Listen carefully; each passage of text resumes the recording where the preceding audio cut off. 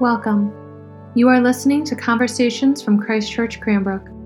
We are a faith community located in Metro Detroit who have been transformed by God's acceptance, love, and grace. Whoever you are, wherever you find yourself on the journey of faith today, we pray this podcast will feed your soul and inspire your spirit.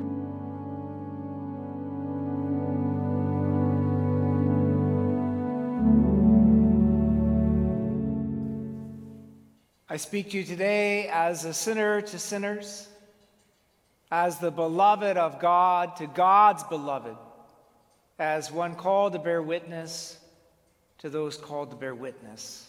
Amen. Over the past week, I've been thinking a lot about two friends of mine and the fasting that they did that I observed.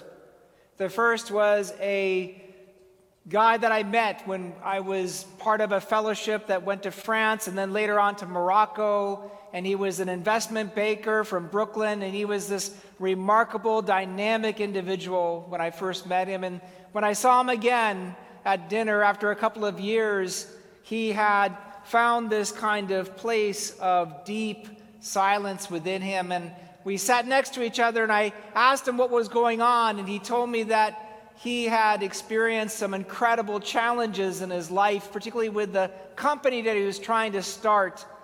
And to somehow deal with the stress of starting that company and all that was riding on it, all that was challenging him, he began to fast for a year. And he did that by drawing upon the deepest resources in his own Black church tradition of fasting and praying and hoping and waiting and putting everything into God's hands. And I remember his face and how different it was from the face that I had met when I first met him. And I remember the way in which he had somehow yielded so much control in his life to something which was clearly larger than he could control.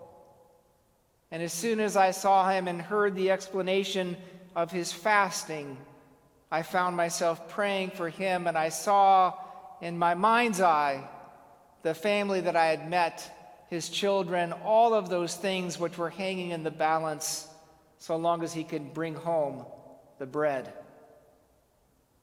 The second person that I observed fasting was a friend of mine who was Muslim, and he was the only Muslim representative on this university board, and he was in the face of a board in which there was a lot of things that needed to be discussed. It was done by people who had huge standing in the community, and he was a litigator. And it was during Ramadan that we had a special retreat, and he came and he chose not to eat and drink. And I remember what tipped me off wasn't the fact that he didn't eat breakfast, but it was the fact that he chose not to drink water. And I went up to him at the break and I said, "Faisal, you're fasting." And he said, "Yes, I know that it's something I shouldn't be doing. I have diabetes. My doctor has told me not to do it. My imam has told me not to do it. But when I fast, I find a way of being reminded that I am human. And that reminder of my humanity helps me negotiate days like today and every day." What does it mean to fast? For my first friend, Richard, it was a moment in which he climbed into his deepest resources to meet a challenge that he was facing in his life, a major life challenge. And it was a way of centering himself on God and placing everything that he was hoping to do in God's hands. And for my friend Faisal, when he says he wants to be human, he's of course speaking aspirationally, that he wants to somehow attain a level of humanity that he has been destined for by God, a level of humanity that is full of the love of God, full of the justice of God, full of everything that God is. And traditionally, when we think about the theology of fasting within the Christian tradition, it often happens at pivotal moments in a person's life.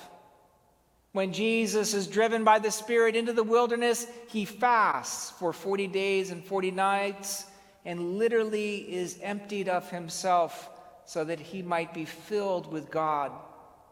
And Saul, in the book of Acts, after he was knocked off his horse, fasted for 3 days, having no food or drink, until he could come to terms with the person he was, with the mirror that God was lifting up before him and showing him.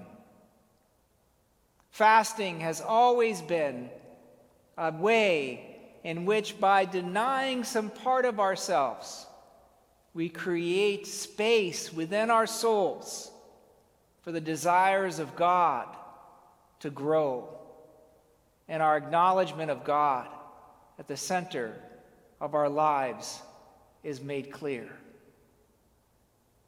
But I want to suggest something to you tonight, that there's a kind of fasting in the scriptures that we have before us today, which does not think about fasting so much in terms of denying yourself a desire, but rather living into a deeper relationship. And we see that today in our reading from Isaiah. The setting of this text is that the people of God are wondering where God is in the midst of their exile. Why isn't God intervening in their lives and rescuing them? And so they're wondering what's wrong with their fasting. They blame their observances. And the answer that Isaiah gives them from the Lord is that their fasting has been entirely an act of self-fashioning and self-creation. They've fasted in a way that nothing will change in their lives except for the observance of their religion. And fasting, Isaiah says, is not simply cosmetic. Fasting is meant to be an invitation to conversion and justice and love. And in all these things there is relationship. And so Isaiah gives to them a word from the Lord. Is this not the fast that I choose? To loose the bonds of injustice, to undo the thongs of the yoke, to let the oppressed go free, and to break every yoke? Is it not to share your bread with the hungry and bring the homeless poor into your house? When you see the naked, to cover them, and not to hide yourself from your own kin. Fasting, Isaiah is telling us, is not to be understood entirely as self-denial, but more importantly, at the basis of every fasting is the determination to live into relationship. Because at the end of all of these things, when we act for justice, when we free the oppressed, when we feed the hungry, when we clothe the naked, when we welcome our kin, whether they need a welcome or not, or whether they deserve a welcome or not, we are engaging and acknowledging the relationships that we have around us, the connection between us, though we might try to differentiate ourselves or to distance ourselves or to elevate ourselves from others. So fasting for Isaiah is to be in relationship with the poor, with the outsiders, with those who have not been welcomed, for those who are marginalized, for those who have a hard time finding their way in to whatever circle we're in. And fasting is a moment in which we step into that relationship and give a piece of ourselves so that we might gain a humanity that lives in relationship with God. An echo of this is found in our reading today from the Gospel of Matthew, when Jesus tells his disciples to not pray by mounting up many words, to not look terrible when they're trying to fast and when you're holding yourself back, to anoint themselves with oil and go about their daily business, so that the Father who sees in secret may reward them. Jesus is simply asking them to step away from that act of self-fashioning and to begin to live into the relationships that fasting is meant to cultivate. So my question to you today is, what relationships in your life need some attention and work? What relationships need a bit of repair and mending? What kind of union can you bring where there has been estrangement? Because Lent and the fasting that happens in Lent is not just about giving up chocolate or not just about giving up sweets, as much as that might help you. It's fine, but Lent is about so much more. And Lent is not so much about finding some kind of project of self-creation in which you somehow attain a new spiritual high, but rather, Lent is about living into the relationships that surround you always and yet are hidden in plain sight.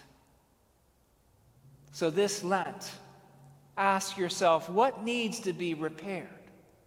What in the relationships around me needs some attention? Whether that's a relationship with your spouse or partner or friend or family or work or community or church, or whether it is something even more indefinable or something that sits at the margin of those intersections and somehow is key to you understanding who you are. Now is the time. We read in our reading from 2 Corinthians, now is the acceptable time. Now is the day of salvation. Lent is an invitation to make this season the time in which you mend, the time in which you find these relationships out and bring them back together, the time in which you begin to repair, the time in which you begin to reconcile, the time in which you begin to forgive, the time in which you learn what it means to be truly human and to be remade into the love of Christ so that it comes through you and remains distinctively you and yet is fully Christ as well. May this Lent be a time of decision for you. May this Lent be a time of repair for you. May this Lent be a time of reconciliation for you. May this Lent be a time of forgiveness for you.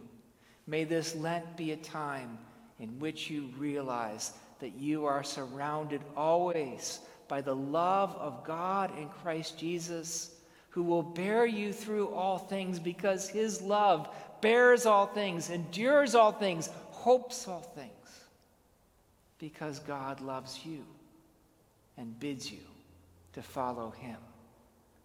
For in him are the riches that give life everlasting. Amen.